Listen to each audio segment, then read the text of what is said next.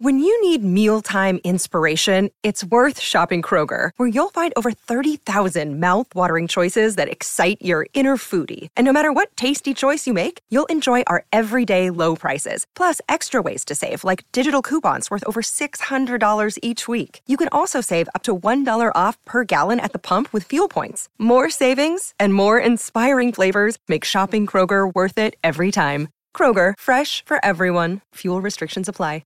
Hello, everybody. This is Marshall Poe. I'm the editor of the New Books Network. NBN listeners like to read books and buy them. So we thought we'd tell you that right now, our friends at Princeton University Press are having a remarkable site-wide sale. You can get 50% off books, including ebooks and audiobooks, with the code 50, F-I-F-T-Y, at checkout until May 31. You can save some real money on Princeton University Press books. I encourage you to go there and check it out. Welcome to the New Books Network. Hi, everyone. Welcome back to the Diplomatic History channel here at New Books Network. I'm your host, Grant Golub. I am a PhD candidate in International History at the London School of Economics and an Ernest May Fellow in History and Policy at the Harvard Kennedy School. I am joined today by two fantastic historians, David Painter and Greg Brew, to talk about their new book, The Struggle for Iran, Oil, Autocracy, and the Cold War, 1951 to 1954, which really tries to place Iran sort of within the midst of the raging cross currents of the early Cold War and really zooms in on the notorious August 1953 coup, which deposed the democratically elected Iranian leader Mohammad Mossadegh and restored the Shah to power, which really forever changed Iranian history and changed the U.S. and British relationship with Iran and the Middle East. David is an associate professor emeritus of international history at Georgetown University. He's the author of numerous books and articles on Iran and oil and the global Cold War, including The Cold War, an international history of oil and oil in the American century, and the political economy of U.S. foreign oil policy. And Greg is the Henry A. Kissinger Postdoctoral Fellow in International Security Studies and the Jackson Institute for Global Affairs at Yale University. Greg is publishing two books at the same time. You have The Struggle for Iran, which we're going to be talking about today, and he's also the author of another book called Petroleum in Progress, which was published with Cambridge University Press. And you can listen to another episode that I'll be doing with Greg to talk about more about that book in detail. So David and Greg, thank you so much for coming on the pod today. Thank you. Thanks, Grant. So David, I want to start with you, and I was wondering if you could give our listeners some of the background to Iran's place in the international system in the first half of the 20th century. Give us a sort of a 30,000-foot overview of where Iran is in the Middle East and what's going on in Iran at this time. Well, actually, I think that's a better question for Greg. He's much more of a scholar of Iran and the Middle East. I'm an oil guy. I would talk more about Iran after 1945. So let's just push that over to Greg. Greg, go ahead. He drafted that chapter. Sure thing. Thanks, Grant. Thanks, David. So in answer to your question, first of all, the book, it, as the title indicates, it really hones in on the nationalization crisis of 1951 to 1954. We do talk about the coup of August 53 in detail. There's a whole chapter devoted to the planning and execution of the coup, looking at the covert operations, Kermit Roosevelt, the CIA, the British, and all of that. But the book itself is about much more than just the coup, or really just much more than the coup and the nationalization crisis. It tries to situate the crisis in Iran within the context of the global Cold War, within the context of the struggle over natural resources in the global South in the mid-20th century. It looks at the role of foreign oil companies, the creation of a global oil economy in the post-war period. It also looks at great detail at the state of the British Empire in the post-war period. The Iranian oil industry was a crucial part of the British Empire. Iranian oil was a key ingredient in Britain's balance of payments. The maintenance of the British financial system, the British economy kind of rested on control over Iranian oil. So when Iran nationalizes its oil industry in 1951, it causes an immediate international crisis that challenges the British status as a great power, that challenges British control not only of Iranian oil, but the kind of general British position in the Middle East at large. The nationalization crisis also challenges the control of Western oil corporations over the oil of the Middle East and oil concessions elsewhere. So Iran is kind of a key battleground for the global Cold War and the struggle over the sort of the future of the global oil economy. And to answer your question about where Iran is at this time, this is kind of if you take the global Cold War and the struggle for global oil as sort of the two big themes. The third theme is the struggle for democracy and the political future of Iran itself.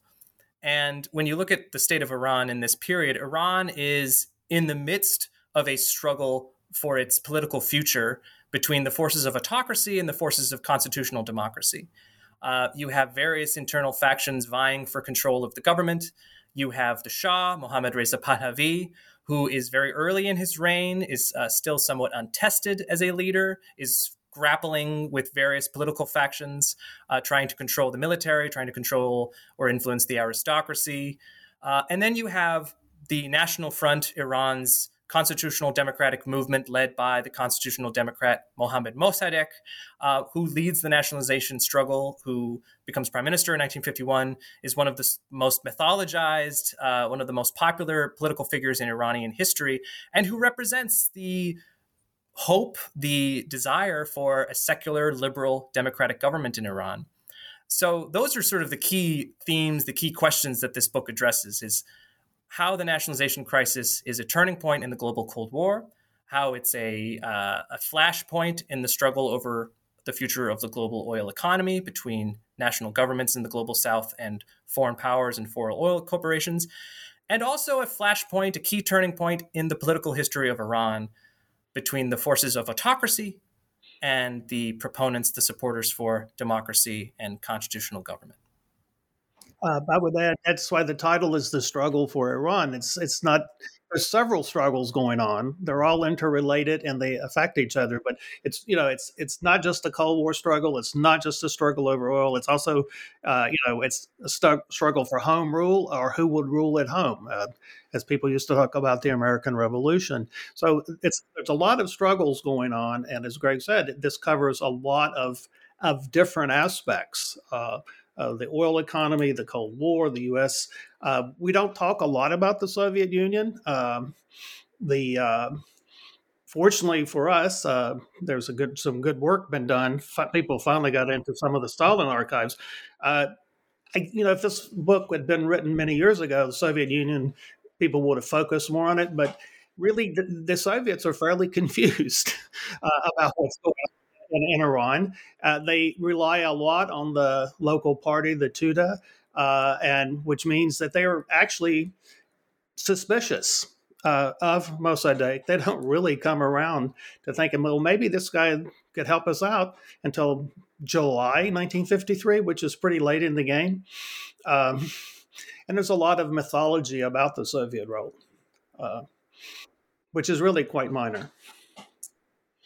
So Greg, can you give our listeners a bit of of the background of Iran, sort of leading up to what's going on in Iran really in the first half of the 20th century? I mean, I think this kind of is the first chapter of the book, between 1900 and the end of World War II. What are some of the big things that are sort of shaping Iran and shaping the political landscape there? Sure. So, Iran in the 19th century is essentially ruled as an absolute monarchy. You have the Qajar Shah, who rules as the shadow of God on earth, is one of his titles. And he is an absolute monarch. He rules by arbitrary means. In more practical terms, however, there is a sort of a delicate political balance between the monarchy, factions of the clergy, the Shia clerical class, the landed aristocracy, what is occasionally referred to as the traditional middle class, the bazaar merchant class, sort of the key managers of Iran's bazaar economy, which is still predominantly agricultural in the 19th and early 20th century. Iran does not industrialize until much, much later. And at the same time, a key aspect of Iran's internal political situation is the constant presence and interference by foreign powers. So what is sometimes colloquially referred to as the Great Game, this diplomatic geopolitical competition being waged between the Russian Empire and the British Empire in the 19th century, much of the Great Game is played inside Iran, within Iran's political system. Both Britain and Russia vie for influence in the court of the Qajar Shah. They bribe political officials, they influence the government. There are a series of wars, treaties in which Iran's territory is decreased and diminished over time. And this creates, the presence of foreign powers creates a tremendous amount of discontent and anger within Iran's political system by the end of the 19th century. There are a number of key flashpoints. The tobacco protests of the early 1890s is often pointed to as a key moment where Iran's political classes mobilize against the presence of foreign powers, foreign interference in Iran's economy, and also the status of the Qajar Shah as an arbitrary monarch. So there is growing political discontent towards the end of the 19th century that billows into full revolution in 1906, in what is referred to as the Constitutional Revolution of Iran, in which various political factions coalesce, force the Shah to sign Iran's first constitution. In 1906, this constitution creates an elected assembly, a parliament, or majlis, as it's referred to.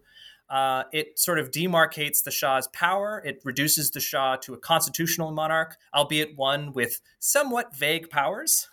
That becomes a very important aspect of the book, as the Shah's constitutional status occasionally clashes with his control of the military or his influence over the political system. But the Constitutional Revolution of 1906 to 1911 changes the course of Iran's political trajectory because it brings in the forces of democracy, it brings in the forces of constitutionalism, it creates an elected assembly, the Majlis, in which political issues can be hashed out. But at the same time, it doesn't really resolve the presence, the influence, and interference of foreign powers. Right? The British and the Russians continue to interfere in Iran's political system. The revolution ends with a fairly unstable constitutional government where prime ministers are constantly being elected and resigning and then elected again. There's a tremendous turnover in cabinets. The Qajar Shah by the 1920s has become a very weak ruler. And this produces the first major coup of the 20th century in Iran in 1921, where a military leader named Reza Khan seizes control over Iran's government in February of 1921. He takes over the government, he sidelines the Qajar Shah and the Majlis, and several years later, he crowns himself Reza Pahlavi I. He becomes the founder of the Pahlavi dynasty. He's referred to as Reza Shah, generally. He is, if you like, the father of modern Iran. He creates the modern Iranian state. He creates the modern Iranian military. He pushes through a number of very important sort of secularizing, modernizing reforms. He creates Iran's educational system, its first legal code in the 1920s and 30s.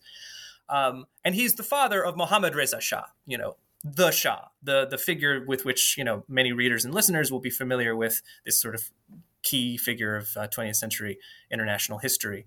But his father, Reza Shah, is really the one who gets the dynasty started.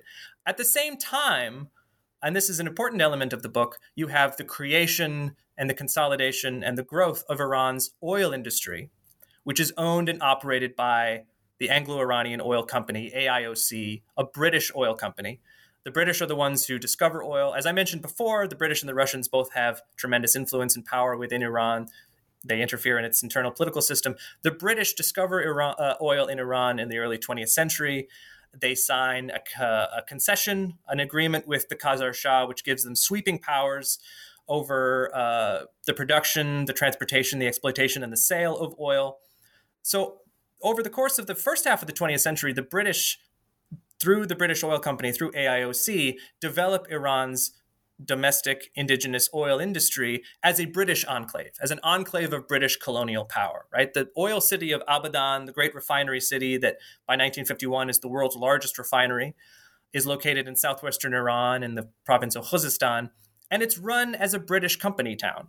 right? It's run as an enclave of British colonial power inside Iran. Iran itself is never a colony of the British Empire, but I would argue that Abadan and the oil fields are part of the British Empire in a de facto sense.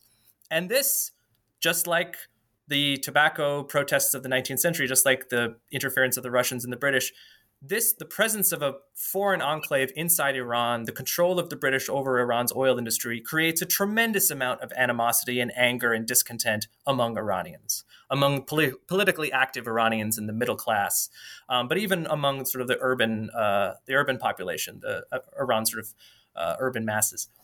And to sort of speed along, because I realize I've been talking for a while, when we get to the nationalization crisis 1951, you've had the war, World War II, where Iran is occupied, where Reza Shah is thrown out of power, replaced by his son, Mohammad Reza Shah.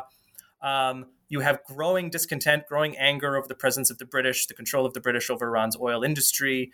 You have a fairly weak government led by Mohammad Reza Shah, Reza Shah's son. And you have this blossoming, really, this burgeoning political awakening within Iran, dozens of newspapers being published. The Majlis is this sort of hotbed of political activity. You have a variety of different political factions. It's really the moment in Iran's history where liberal democracy is allowed to operate kind of for the first and really only time, albeit still in kind of a narrow sense. So this is the condition. These are the conditions that create the nationalization crisis. These are the conditions that lead to the rise of Mohammad Mossadegh as a political leader inside Iran, and it's the conditions which lead Mossadegh to nationalize the oil industry in 1951, something that Iranians had been increasingly demanding over the course of several years in response to the influence, the power that the British seemed to exercise over Iran's internal system. So, you have it all. You have the Cold War, the Soviets are there, the British and the Americans are concerned about losing Iran to communism because they're not only they're concerned about the strategic problems that would cause, but they're also concerned about losing Iranian oil and the oil of the Middle East to Soviet control. You have the presence of a major British oil company, AIOC, which incidentally later changes its name to BP. So it's a company that's still around today. And you have the internal political struggle inside Iran between the forces of democracy, liberal constitutionalism that had arisen from the 1906 constitutional revolution on the one hand, and on the other hand, the Shah, the monarchy, institutions which are leading Iran or pushing Iran more towards autocracy, authoritarian rule. That's the struggle happening inside Iran's political system, matching the struggle that is happening to control Iran's oil and the future of Iran's status within the global Cold War. David, I was wondering if you could talk to us about how oil is, really emerging as a key resource in the Cold War competition between East and West, and sort of talk about oil's role in the burgeoning Cold War competition. Yeah, that's often misunderstood when people talk about the U.S. and especially U.S. and Middle East oil. They seem to think it's the U.S. is trying to get Middle East oil for its own domestic economy, but control of Middle East oil in the U.S., from the U.S. standpoint, that's oil for Western Europe, that's oil for Japan, that's oil to build up a coalition against the Soviet Union. The U.S. doesn't need it, and there's also a tension within the U.S. between the independent oil companies who are based mostly in the United States and the major oil companies, the 5 U.S. Majors that are part of the famous Seven Sisters, the 7 great international oil companies. They're much more interested in global markets. So oil is, oil was key to victory, I would say, in World War II. All your major weapons platforms are oil powered. People write about our power winning the war. Well, airplanes don't go anywhere without oil. The navies have pretty much been converted from coal to oil, especially submarines. Armor. So oil has become crucial to military power.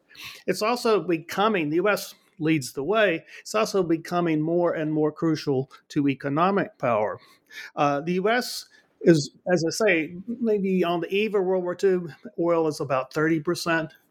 Coal is still dominant, but after World War II, oil moves ahead of coal. And during the 1950s and 60s, oil displaces doesn't really displace. Oil becomes more important. Oil consumption becomes more important in Western Europe and Japan and becomes crucial to their economies. When I say it doesn't displace coal, people still use a lot of coal. People still use a lot of coal today. It's added on to coal consumption. And in certain parts of the economy, you don't have coal-powered airplanes. Oil is very crucial. So this is seen as part of not only as military power, it becomes crucial to economic reconstruction and Western Europe and Japan, and of course economic reconstruction and Western orientation of Western Europe and Japan are crucial to U.S. power and in the Cold War. So oil is very important. Now, Iranian oil is very important on its own, especially to Britain and the British balance of payments.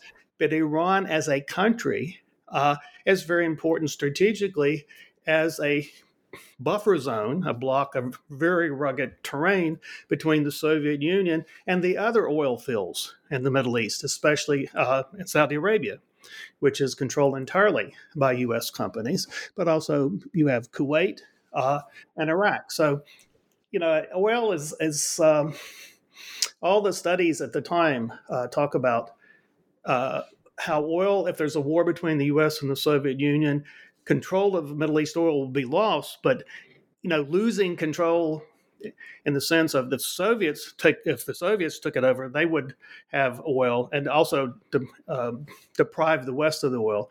But the Soviets really, all this concern about the Soviets getting control of the oil in Iran is in the southern part of the country, and for to be useful to the Soviets, they've got to get it to the Soviet Union. So transportation becomes a huge problem. So oil in Iran is important, but Iran is important beyond the oil. Iran would have been a Cold War flashpoint if it itself did not have oil. Now, obviously, it is in relation to the rest of the oil as well as its own oil. So, it's all sort of wrapped in together. But the point I would try to make is that you have to see oil's role in a emerging global economy.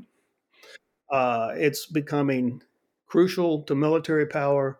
It's already crucial to military power. It's becoming crucial to economic prosperity and in good parts of the world. And so losing control of that oil, losing access, is seen as a very dangerous thing. Now, the key is there are many different ways to have access to the oil. It doesn't have to be through Anglo-Iranian Oil Company. It doesn't have to be through Aramco in Saudi Arabia. And all of this is also premised on increasing only on the supply side, that oil consumption will continue to increase and people neglect conservation. And of course, they don't even, except for very few people, they don't even think about the environmental consequences of increased oil consumption. Though you would have to say that increased oil consumption, if it actually displaced coal, is probably good for the environment. So, Greg, what are some of the ways that democratic forces in Iran, which are really sort of emerging in the wake of World War II, what are some of the ways that they're trying to actually establish real domestic control over Iran's oil industry leading up to the rise of Mohammad Mossadegh as the Iranian prime minister? Sure. So something that the book touches on, and that's also described in my book, is what kind of debate, what kind of struggle had there been before the war? And, the British Oil Company was present in the early 20th century. By the late 1920s, the industry is up and running. It's producing oil in large commercial volumes. The British company is obliged to share a segment of their profits with the Iranian government, according to the original 1901 concession, what's known as the Darcy concession, which is the original sort of documentary agreement between the British and the Iranians. But the Darcy concession is pretty lopsided. It's also very vague. So the British don't really share a whole lot of the wealth with Iran originally. And this frustrates Reza Shah. And he pushes the British towards signing a new agreement. There's a series of negotiations in the 1920s. Eventually, Reza Shah gets fed up with the British, and he cancels the Darcy concession in 1932. to which the British respond with, more negotiations. They put some pressure on Reza Shah. Eventually, he agrees to a new concession in 1933, which allows the British a little bit more leeway while also allowing Reza Shah slightly greater access to the oil revenues. So between 1933 and the post-war period, the British are paying Iran every year. They're paying royalties based on the production of oil that they're pulling out of the country. But as far as the distribution of wealth, as far as the distribution of profits emerging from Iranian oil, very little of it is ending up in the hands of Iran's government. Very little of it is trickling down, if you like, to the Iranian people. And that's really the focal point for the nationalization movement, which is eventually led by Mossadegh, but which has its origins in this somewhat earlier period. There are various advocates for, taking control of the British company, pushing them out, seizing control of the industry. And in the late 1940s, when Mossadegh organizes what's known as the National Front, which is a coalition of various figures, various groups around himself as their leader and around the issue of challenging the British position in Iran, they meet. They have a meeting. Mossadegh is a lawyer. He's got a PhD in law from a university in Switzerland. His closest associates, his closest advisors, most of them are lawyers. Most of them are trained lawyers. And they meet and they decide, the best strategy we have to challenge the British is to nationalize the industry, right? Nationalization is accepted in international law, provided that you pay compensation. This is a crucial issue in the book that the book explores in tremendous detail, is what compensation meant, how much it should be, and how it should be paid. But at the beginning, in the late 40s, Mossadegh and the leaders of the National Front understood that there was legal precedent for a government like Iran to nationalize an industry, a foreign-owned industry, like the British oil industry in Iran. So they understood what they were doing. They knew why they wanted to do it. They wanted to seize control of Iran's most valuable resource, to take control of the oil, to take control of the oil wealth, to ensure that it was being distributed to the nation and people of Iran and not to a British company, not to the government of Great Britain. And they knew how they wanted to do it. What they didn't really count on was that this would cause an international crisis that would pull in the United States, and that the United States would largely side on the British side, and that Iran would be isolated from the international oil economy, that after nationalization, Iran wouldn't be able to sell any of its oil. That was something that they didn't quite anticipate. But the nationalization movement, it coalesces, it grows from this earlier period. It grows out of the interests of the National Front, and it comes from really decades of domestic Iranian opposition and anger and discontent with the amount of foreign influence that is present within the country, right? It's often argued that nationalization was a political campaign first and an economic campaign second, and that really is accurate. Mossadegh's main objective was kicking the British out of Iran and allowing Iran to thrive as an independent nation. Linked to that desire was also his desire that Iran should be governed as a constitutional monarchy, that the Shah should reign but not rule, that the power should be vested in the Majlis, should be vested in the people, Iran's representatives, democratically elected representatives, that this was the way forward, and that it should have the power to control its own oil industry and at the same time remain neutral within the global Cold War. Mossadegh was in many ways an antecedent, or if you like, a contemporary of leaders who would become key figures in the non-aligned movement. Leaders such as Nasser or Nehru looked to the legacy of Mossadegh when they were sort of organizing the Third Way or the non-aligned movement of the Cold War. Mossadegh didn't want Iran to become embroiled in the geopolitical competition between the Soviet Union and the United States. He wanted Iran to sort of stand on its own, to have its own independent foreign policy. So oil was wrapped up in this domestic dispute, in this domestic struggle for the political future of Iran, in the struggle between Iran and foreign powers, and in Iran's status, its place within the global Cold War. David, when the Mossadegh government decides to nationalize the oil industry, what is the Western reaction to that at first? Well, the British don't refuse to recognize it. They claim that there's a provision in the concession agreement that says any disagreements will be settled by arbitration, that Iran gives up the right to nationalize. The United States takes a different point of view. The United States recognizes the right of other countries to nationalize, provided they pay prompt and adequate compensation. Now, the U.S., which of course, if you could pay prompt and adequate compensation, you wouldn't need to nationalize. You would be making enough money. So that's sort of a catch-22. The U.S. is very concerned from the beginning, and there's a statement by Paul Nitze later at the so-called Princeton seminars when Truman administration officials gathered in Princeton, sort of talked about what they had done. This is right after they left office. He says, we were determined that nationalization would fail. Now, what he meant was real nationalization that would give control of oil to Iran. The United States recognized right away that you couldn't come right out and say, you can't do this. The British were pretty arrogant in the way they did it and said, you can't do it. You haven't read, you're breaking your agreements and all this.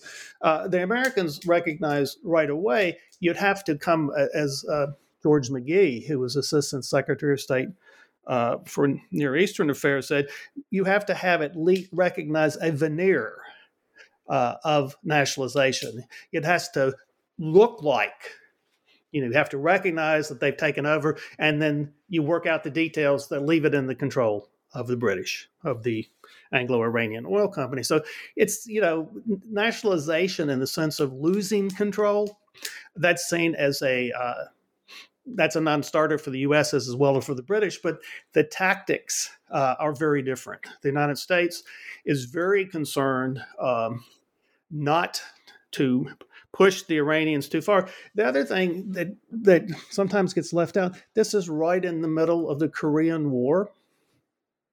When the British sent a delegation to the United States in April 1951, I remember I was going to check the newspapers and see the coverage of the talks. What did the newspapers cover in April in the United States cover in April 1951? MacArthur's testimony before Congress. So, putting this in a context, the U.S. is very concerned. They don't want another war right now. Now, the U.S. is also in the midst of a big buildup, and over time, with the change in the balance of power, the U.S. buildup, and the dying down of the war in Korea, U.S. becomes more and more capable of intervening, less and less concerned about losing Iran in case there's a clash between the British and the Iranians. So, that Cold War background, the balance of power background, is very important. It's often left out.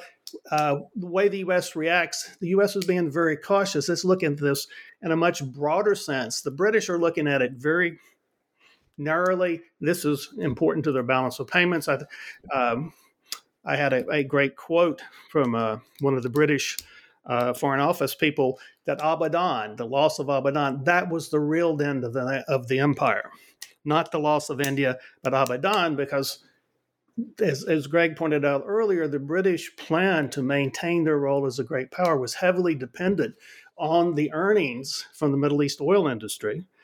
This would maintain sterling as an international reserve currency, would give the British time to reorganize their empire.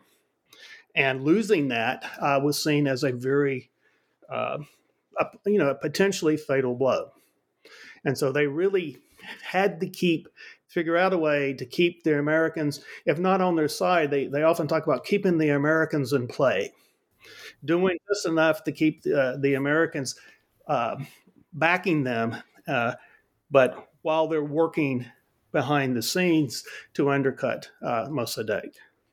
And I would chime in just there to add, the British and the American governments viewed the political situation in Iran differently and had different perspectives. The British, as I mentioned before, the British had been active in Iran for decades.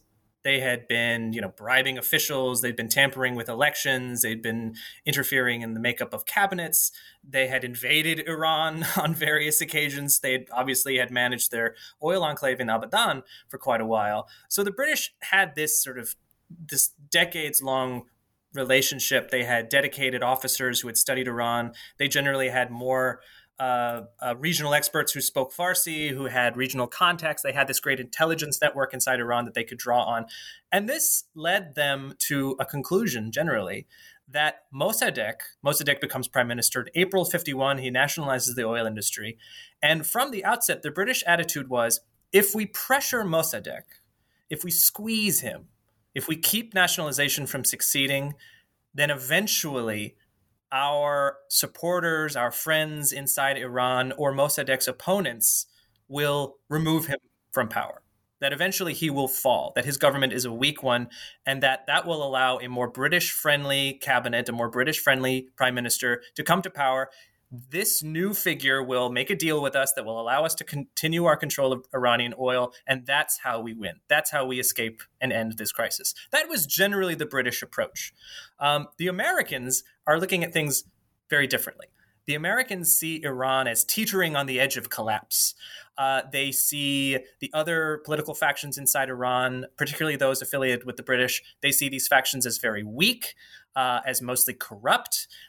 They generally view the Shah, they view him somewhat favorably as a potential figure to lead Iran, as an institution. They're quite friendly towards the monarchy. But the Shah himself, Mohammad Reza Shah, they see as indecisive, weak-willed, unable to act, a poor leader. So when Mossadegh arises, when the National Front takes control of the government, when nationalization takes place, the American consensus, the American conclusion is generally, we don't like Mossadegh and we don't want nationalization to work, but we worry what will happen if Mossadegh falls from power. We worry that this will create an opening for Iran's communists, the Tudeh party, or some other faction to take control. We worry what this will do to Iran internally. So generally, the American position was, rather than push Mossadegh out, let's find a way to resolve the nationalization crisis. Let's find a way to keep the flow of oil revenues going, to maintain Iran's economy, to maintain Iran's finances. We will do what we can to work with Mossadegh or find some way to replace him without causing an internal political crisis. And the British approach was often very frustrating, was often very, very irritating to American officials. David and I have lots and lots of quotes from Americans expressing their frustration with the British approach to the problem. But in the end, the U.S. end up taking the British position. In the end, the British campaign of keeping the Americans in play, of keeping the crisis going without yielding to the Iranian nationalization attempt, and eventually getting the Americans on their side to remove Mossadegh from power, eventually that works. So it is important, and it's important, as David mentions, to look at this over the course of these years. The American position at the beginning of the crisis is quite different from the American position by early 1953. And it's not just the change in administration, right? The Truman administration leaves office in January of 53, is replaced by the Eisenhower administration. It's the Eisenhower administration that makes the decision to launch the coup in 53. And we get into the details as to why that happens. But the American position on the crisis and the American position in the global Cold War changes over the course of these years. So why was the U.S. so concerned? I was wondering if we can unpack that a little more, Greg. Why was the U.S. so concerned about this idea that Iran was on the brink of collapse, or sort of teetering on the edge? I know that you've written about this elsewhere, but I think it really sounds like it really plays a really key element in American thinking towards Iran and towards the nationalization crisis. So why don't you unpack that for a little bit, and really what's informing this U.S. viewpoint? Sure. So, first off, Iran's location. It shares a 1,500 mile long border with the Soviet Union. It's right there on the southern border of the Soviet Union. So strategically, geographically, Iran is important. Iran is viewed by Americans broadly and by the U.S. government specifically as a country with fairly weak and unstable domestic political institutions. The government that is essentially created by Reza Shah, the modern institutions such as the military, the bureaucracy, which are created in the 20s and 30s, are shattered by the Anglo-Soviet invasion of 1941. The country is under Anglo-Soviet occupation from 1941 until early 1946. The institutions, the modern institutions of state, are weakened during this time and rebuilt only slowly. As I mentioned before, domestically, the political scene of Iran appears, from an American point of view, to be very chaotic. There's a rapid turnover of government. There's a new prime minister every few months. The Shah, the young Shah, Mohammad Reza Pahlavi, he's in his 20s. He doesn't seem to have the experience or indeed the ability to exert control over the government. It very often seems, to me at least, that the Americans really want some kind of strong man to appear to take over. They support various figures in place of the Shah, particularly Prime Minister Ali Razmara, who is prime minister right before the nationalization crisis breaks out, who was assassinated in March of 51. The book talks a little bit about the Razmara government. So the Americans want some way to stabilize Iran because they view it as weak internally, pressured from the outside by the Soviets, pressured internally by the presence of this political struggle. And then finally, linked to the Soviet threat, Iran has a fairly large and fairly well-organized domestic communist organization, the Tudeh Party. The Tudeh is created in the 1940s, the early 1940s. It's led by a group of political prisoners who were released from Reza Shah's prisons in the aftermath of the Anglo-Soviet invasion of 1941. The Tudeh Party is made up of, sort of the usual suspects of, nationalists, intellectuals, journalists, writers, political leaders, labor organizers. By 1946, the Tudeh Party is openly aligning with the Soviet Union, receiving support from the Soviets. 46 is really its apex. A few Tudeh leaders are offered cabinet positions in the Iranian government for several months. The Tudeh Party leads a mass strike in the British oil fields in Abadan in 1946. There is shortly thereafter a major clampdown, a major crackdown on Tudeh activity by the Shah's government and by his prime minister at the time. But in 1951, when nationalization happens, the Tudeh is fairly active, has somewhere around 10,000 members, a few thousand more additional supporters. The Americans are kind of always a little vague about how many members are actually in the Tudeh Party. But from the U.S. point of view, the presence of this communist organization, the fact that it's fairly well organized, that it's funded and supported by the Soviet Union, that other than Mossadegh's National Front, the Tudeh Party appears to be the only other organized political organization in the country. So from the point of view of what I've termed the collapse narrative, the creation within the U.S. government of this idea of Iran's collapse due to internal political instability, were the Mossadegh government to fall, the most likely force to fill the vacuum from the U.S. point of view was the Tudeh Party. So this was obviously something that the United States did not want to have happen, because Iran was strategically important because of its oil resources, because of its location by the Soviet Union, but also because were Iran to fall to communism, that would threaten other countries in the region that have, oil resources of their own. If Iran were to, this is early domino theory. If Iran falls to communism, what happens in Iraq, Kuwait, Saudi Arabia? This is one of the key U.S. concerns. So this fear of collapse originates from the particular American perspective of Iran's political status, of its sort of recent history. There are fears that its economy, that its financial system cannot function without the flow of oil revenues that were originally produced by the British Oil Company, that the Americans believe can only be produced or maintained if international corporations maintain their control over Iran's oil industry. There's this fear that, well, if the Iranians take over their oil industry, are they going to be able to produce enough money to support their government? Right? That was an American concern, right? We can't let the Iranians run their own oil industry because that wouldn't, in our view, maintain their economy, wouldn't maintain their financial system. That would lead to collapse. So there's a number of different aspects. There's a number of different points of view that are combining to create this vision, this perspective from the Americans that we argue in the book, I argue in my other book, that is crucial to understanding the ways that the U.S. government approaches the nationalization crisis. It's also crucial to understanding why the U.S. government decides to overthrow Mossadegh in 1953. As we mentioned before, the British were always focused on getting rid of Mossadegh. That's kind of what they always wanted to do. The U.S. government doesn't initially take that position. It waffles back and forth, but it finally takes that stance in 53 for reasons linked to this fear of Iran's internal collapse. So, David, getting sort of moving ahead now in the nationalization crisis, there comes a point, I believe, in the summer of 1952 when Mossadegh resigns, right? And I was wondering if you could talk to us about how the crisis over oil and over nationalization is impacting the domestic power struggles between Mossadegh and his allies and the Shah and those who are opposed to Mossadegh's consolidation of power within Iran. Yes, the crisis in July 1952 is often ignored. It's incredibly important. It distinguishes between the first Mossadegh government before that and the second government afterwards. At the time, it seemed like that it was a great defeat for the Shah, for the British. The British chargé there, George Middleton, who the ambassador's not there. Middleton's really running things. Says the only thing that can save the situation is a coup. He writes this flat out in the dispatch. He can't say this to the Americans, however, at least to the State Department.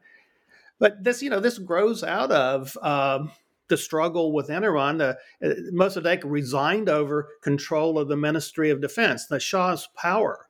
Shah was basically, his power was based on the military. Military officers swore allegiance to the Shah rather than to the Constitution. He appointed the Minister of Defense. And Mossadegh says that's not the way it's supposed to work in a parliamentary system. There should be civilian control of the military. And Mossadegh resigns over this. And there's a lot of controversy. Did he do this as part of a ploy to put pressure on the Shah?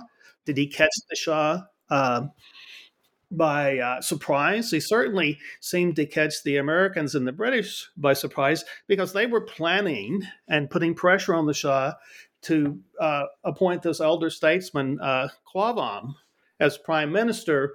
And, one of the memoirs by the MI6 guy says, we weren't behind this. In fact, I was out trout fishing with my American counterpart. They were caught by surprise, not because it messed up their schedule for replacing Mossadegh. And, this is also the time when the Tudeh joined the National Front in massive demonstrations in Tehran that forces the Shah who is appointed Quavam prime minister, the Shah forces him to resign and reappoints Mossadegh in July. So this is a huge turning point. It's also, the control of the street. I had a couple of interviews with the main CIA guy involved in Iran, first in Tehran and then later in charge of during the coup based in the U.S. And the way he looked at it is control of the street, who had a street organization who could bring out demonstrators and put pressure on the Majlis. Mossadegh never had a majority in the Majlis, but he had his group of people, and most of the people in the Majlis were sort of independent operators, and they could be influenced heavily by public opinion as you would say, by the people in the street. The Tudeh could bring people out. Ayatollah Kashani could bring people out. He's a semi-member of the National Front. And so, his point of view was when the Tudeh becomes backing Mossadegh he's going to be dependent on their street organization, and eventually he's going to become dependent on him, or they will replace him. And one of the things the U.S. was worried about is that they didn't think maybe that the Tudeh would come into power immediately.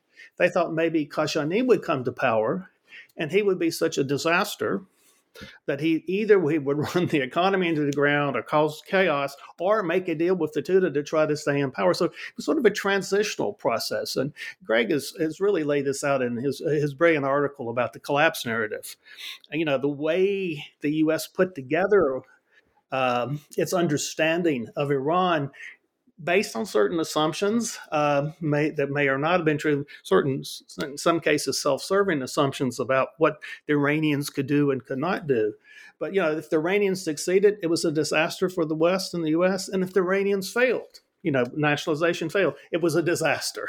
So in that sense, the way they framed the problem, there was no way that they, could win, that Mossadegh could win, that he would be a disaster if he succeeded. He would be a disaster if he failed. But, this 21 thing is very, very important. This is when the British start working, trying to influence the CIA.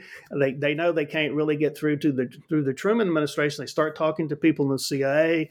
They actually admit, and again, the MI6 head admits, and Iran admits in his memoirs, we decided to change the way we were selling this to the Americans. Instead of emphasizing the oil industry, we'd emphasize the threat of communism. That Mossadegh stays in power, this will lead to communist control. So this is a turning point there. It's a turning point between Mossadegh and Kashani, because Mossadegh, the second Mossadegh administration, wants a lot more reforms. Kashani does not want these reforms. And they eventually break in January 1953, which of course scares the CIA because that means Mossadegh's only street organization is the Tudeh, and he doesn't actually control them. They're afraid that the Tudeh will eventually control Mossadegh. The other thing that comes up there in the U.S. decision is the Shah.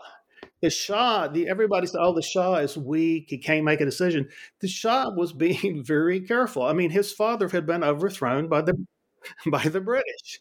He doesn't want to be overthrown. He's not going to make a move until he's sure he's going to win. So part of the British and eventually the CIA plan was to convince the Shah that he had to act. They have to convince the Shah, they have to convince the Americans, and the Americans won't go without the Shah. And the Shah, he's very, very careful. They have to send a lot of people to Iran to try to convince him, and he's so careful. He doesn't hang around for the coup. First he's in his estates on the Caspian, and then he flies to Baghdad, and then he said, well, that's not far enough away, and then he goes to Rome. So I mean, but I'm sympathetic in the sense that to the criticism of the Shah. He's being careful because he knows if he makes a mistake, he's out. If he makes a mistake and he's there, it could be worse than just out. Yeah, he has the most to lose. I mean, of any individual in Iran's political system, he has the most to lose. Yeah, and he's, okay, the coup succeeded. If you were betting on this beforehand, I mean, there was a lot of contingency, a lot of luck with the way the coup unfolded. A lot of things could have gone differently. And gone very much in a different direction. So the Shah, the Shah that you see afterwards, and of course this shows up in a lot of the assessments, Shah is a changed man after the coup. All of a sudden he is making all these decisions. Well, now he's in power. He's not worried about, he knows the Americans will back him. He's not going to worry about the British. He never really trusts the British.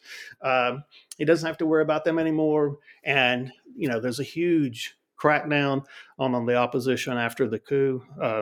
Lots of people put in prison camps. So yeah, it's a lot going on. But the Shah is an interesting character. That decision is they have to force him to decide, as well as the British have to convince him, and some of the opposition within Iran has to convince the Shah, as well as convince the Americans that they have to take action and help them. They actually say, we can't do this without your aid to remove Mossadegh. So, yeah, go ahead. I will chime in really quickly. Sorry to cut you off, Grant. I'll just say this because I want to make sure I mention it. There are a number of accounts and good histories of the crisis and the coup. And this book it's the first, I would say, truly international account that draws in Iranian, American, British sources. A certain number of Soviet sources were relevant, but mostly we're working with British, American, and Iranian sources.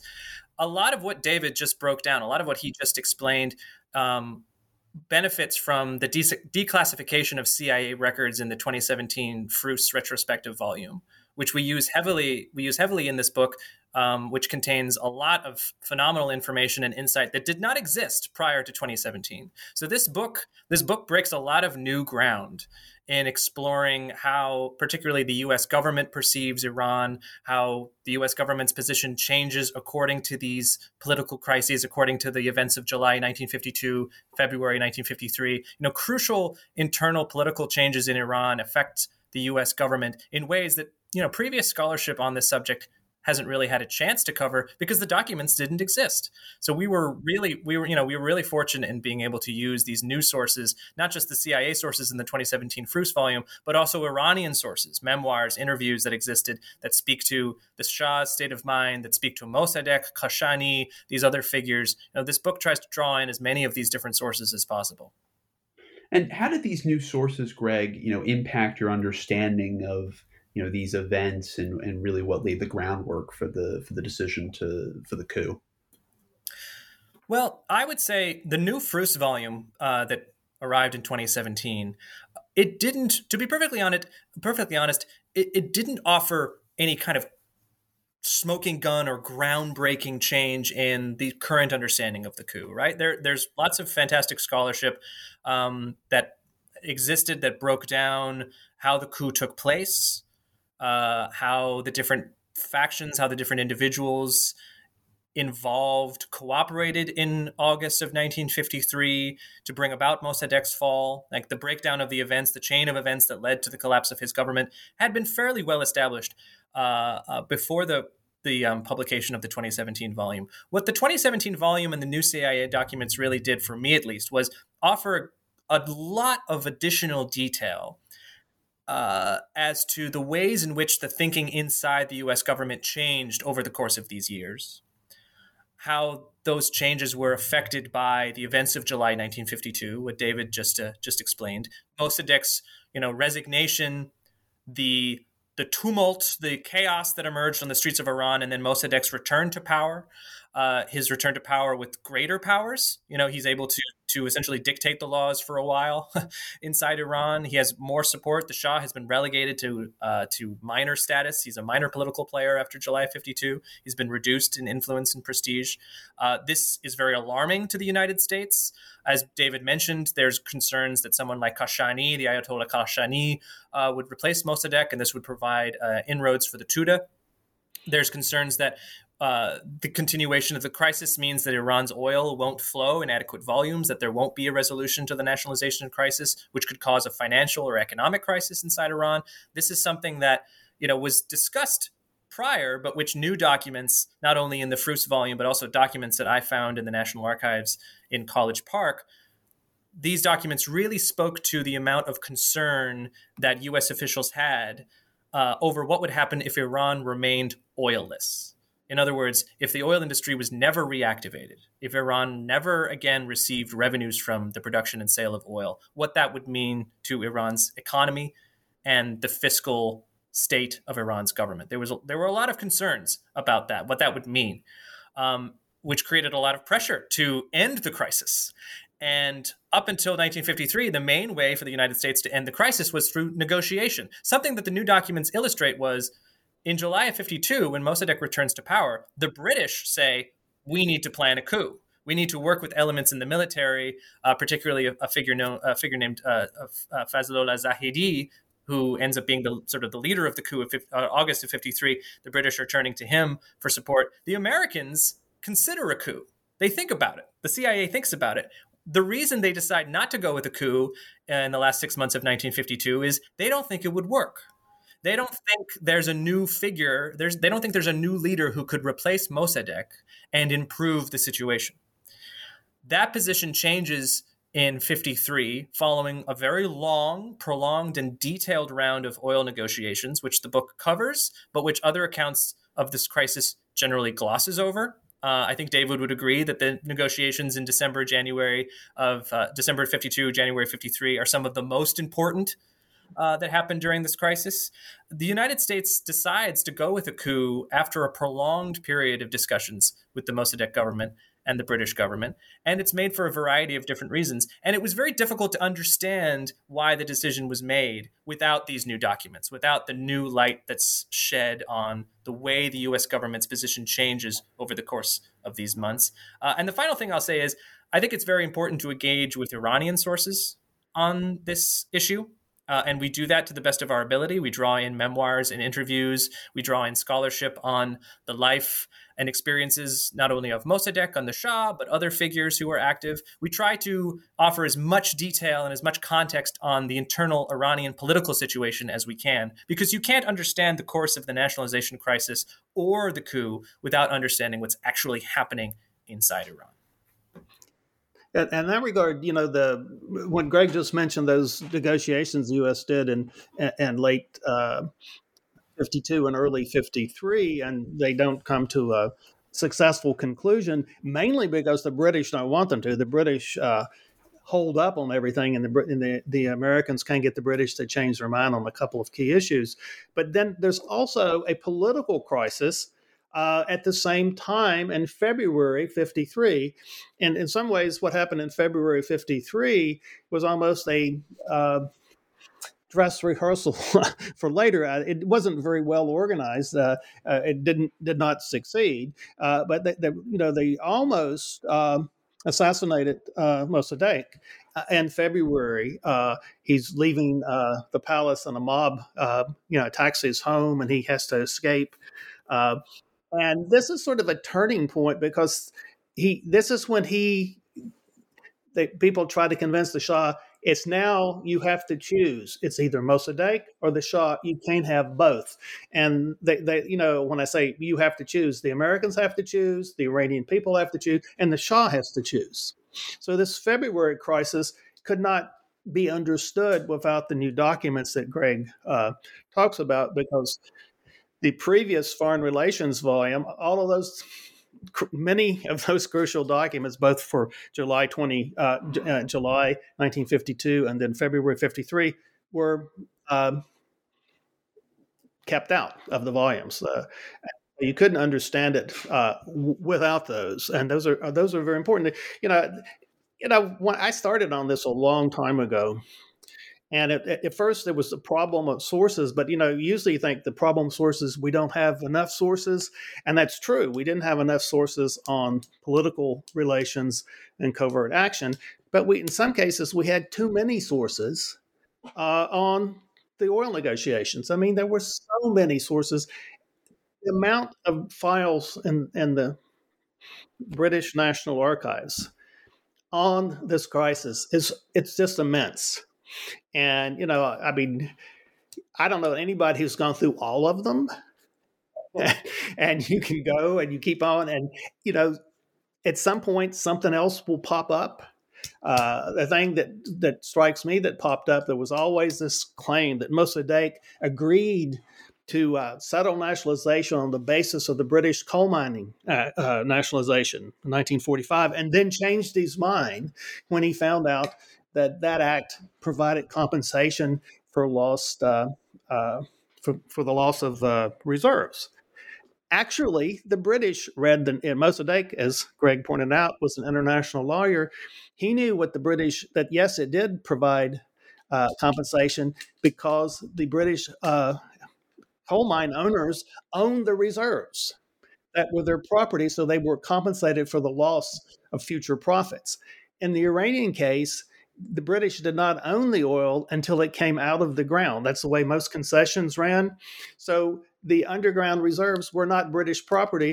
And the British lawyers, a foreign office lawyer, pointed out, hey, we could lose this case in court, because, we can't ask for compensation for losing these reserves because we did not own them.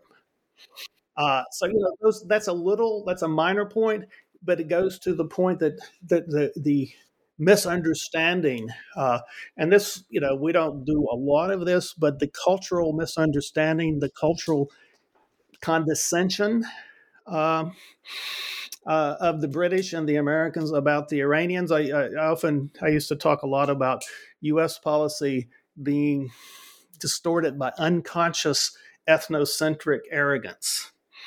And the more you read some of these documents, the British, their policy is distorted by conscious ethnocentric arrogance. And, they just, but, that's colored. I think some of the people who dealt with Mossadegh, George Middleton, who wants a coup, but he also says he liked Mossadegh, that Mossadegh was a rational, good person. But, he's in the way of the British national interest. The understanding afterwards, I think some of the people involved maybe didn't have as much of that arrogance as some of the people who interpreted it from afar, either from other parts of the government, from public opinion. Some of the coverage in American newspapers is very, by the end of the very condescending. Some of those stories are, in fact, planted by the CIA and British Petroleum. Anglo-Iranian actually had an office in New York City that worked to influence American media and American media's understanding of the crisis. So there's a lot going on. I think that's why we called our chapter, history and memory. How the memories of the crisis have been distorted over time, and trying to get that straight. History and contested memories. So it's a very interesting exercise in how you try to understand the past and what you have to bring in, and how things that have happened later come back. Sometimes perspective is important, historical perspective. You look back and you can understand it. And sometimes there's what people call contaminated memories. People's memories are contaminated by later events and by later efforts to distort what happened, distort understanding. Right. Something I'd like to get both of your perspectives on as we're coming to the end of our conversation. I don't want to talk about the events of the coup itself, because people can obviously read the book for that. But something I wanted to ask you both is why, decades and decades after this event has occurred, I guess it's 70 years now this year, why has this taken on such an outsized role in U.S.-Iranian relations still, and why does it still really have an important hold on, I think, the way that we understand the evolution of American foreign policy? Because there are a lot of events that we can talk about in the history of American foreign relations after World War II that could play similar roles, but the 1953 coup is one of those ones that constantly comes up, and I was wondering if you guys could talk about why you think why on both sides we still have very strong memories of this event. Well, I'll go first, David, if you don't mind, and I'll say first of all that it's hard to overstate the significance of the 53 coup in modern Iranian history. It's still an event that is referenced all the time in Iranian political discourse and just general discourse.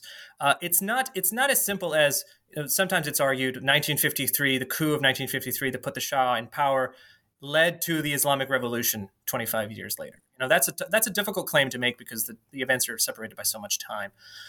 It certainly, however, is important in understanding U.S.-Iranian relations, in understanding the suspicion, the hostility, the fear that influences both sides when it comes to understanding the relationship. I mean, the United States had played a crucial role in organizing the overthrow of the Mossadegh government and in supporting the Shah in the immediate aftermath of the coup, and in continuing to support the Shah over the subsequent 25 years. If you understand the revolution of 1978-79, not only as the movement to create a new government for Iran, but primarily as a revolt against the rule of the Shah, which is how I often emphasize it, how I often like to understand it.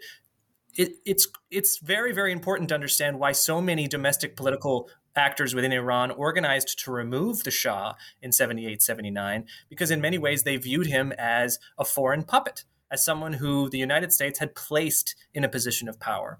And that legacy continues to crop up in political discourse. It continues to serve an important role in the mythologizing, in the legitimizing discourse of the Islamic State, or rather the Islamic Republic of Iran today. So the 53 coup is crucial to understanding modern Iranian history and modern Iranian politics.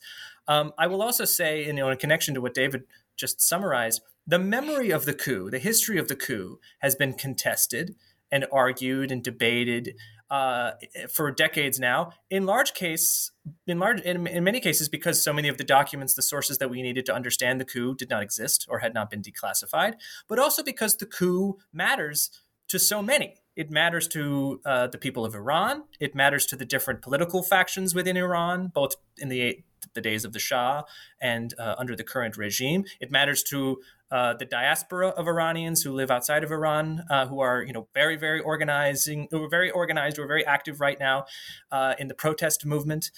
This legacy of the United States putting a monarch in power and overthrowing, if not a democratically elected, then certainly a democratically inclined government represented by the Mossadegh government in 53, that continues to draw considerable significance within Iranian political discourse. So you can't really understand Iran's modern history without understanding the coup.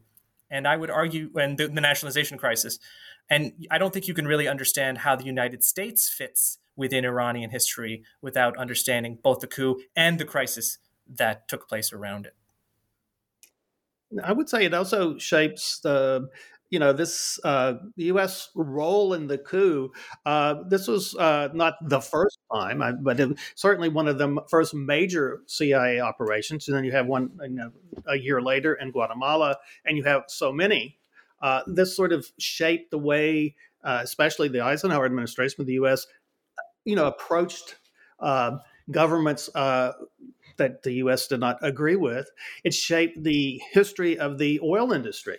The British had monopolized control of Iranian oil. Afterwards, there's a consortium. Now, the British get paid handsomely. They used to cry about how they lost. They only had 40% and they'd had 100%. And the answer was, well, when the coup happened, you had 0 and you ended up with 40, so you came out ahead. But this shapes the oil industry too, because this brings all the Seven Sisters together in one company, along with the French company. This is the high point of control of international oil. The example of overthrowing a government that nationalized, that set a precedent for a long time. The Mexicans had succeeded at high cost. When they nationalized in 1938, we did not go in and try to overthrow the Mexican government. They boycotted it and kept them out of the international oil economy for a long time. But this sets a precedent in that sense. It's also set a precedent in Anglo-American relations. This is a part of a gradual process by which the U.S. replaces the British as the main foreign power operating in the Middle East and the Persian Gulf. However, initially, the British think, the Americans were difficult, but eventually they acquiesced and they let us do it. And, I like to say this puts the British on the slippery slope to Suez. They think, the Americans will complain. They won't like what we're doing. But if we go on and do what we need to do, they will back us. Did not work out that way in 1956. So, this has a huge impact in so many different areas on American on American policy during the Cold War, on relations between the industrialized countries and the global South, relationship of oil and other extractive industries and industry in general from the industrialized countries and the global South, and also with the history and gradual decline of the British Empire in the Middle East and in general, not to mention, as what Greg has laid out so well, the implications and the consequences within Iran itself. So this is, I think, we say it's a pivotal moment in the history of the post-1945 world. And it's one that I think it's very important to understand. Something that we couldn't, we can always learn more. Hopefully, understanding it will improve policy. But if you don't understand it, you'll be in much worse shape. Absolutely. I think that's a great place for us to end. So thank you so much, David and Greg, for coming on and talking with us about the book. Thought that was an excellent conversation. The book is The Struggle for Iran, Oil, Autocracy, and the Cold War. It was published, or it's been published with the University of North Carolina Press, and it is available now. So thank you all for tuning in, and we'll be back with you soon. Thanks, everyone. Bye for now. Thank you. Thank you.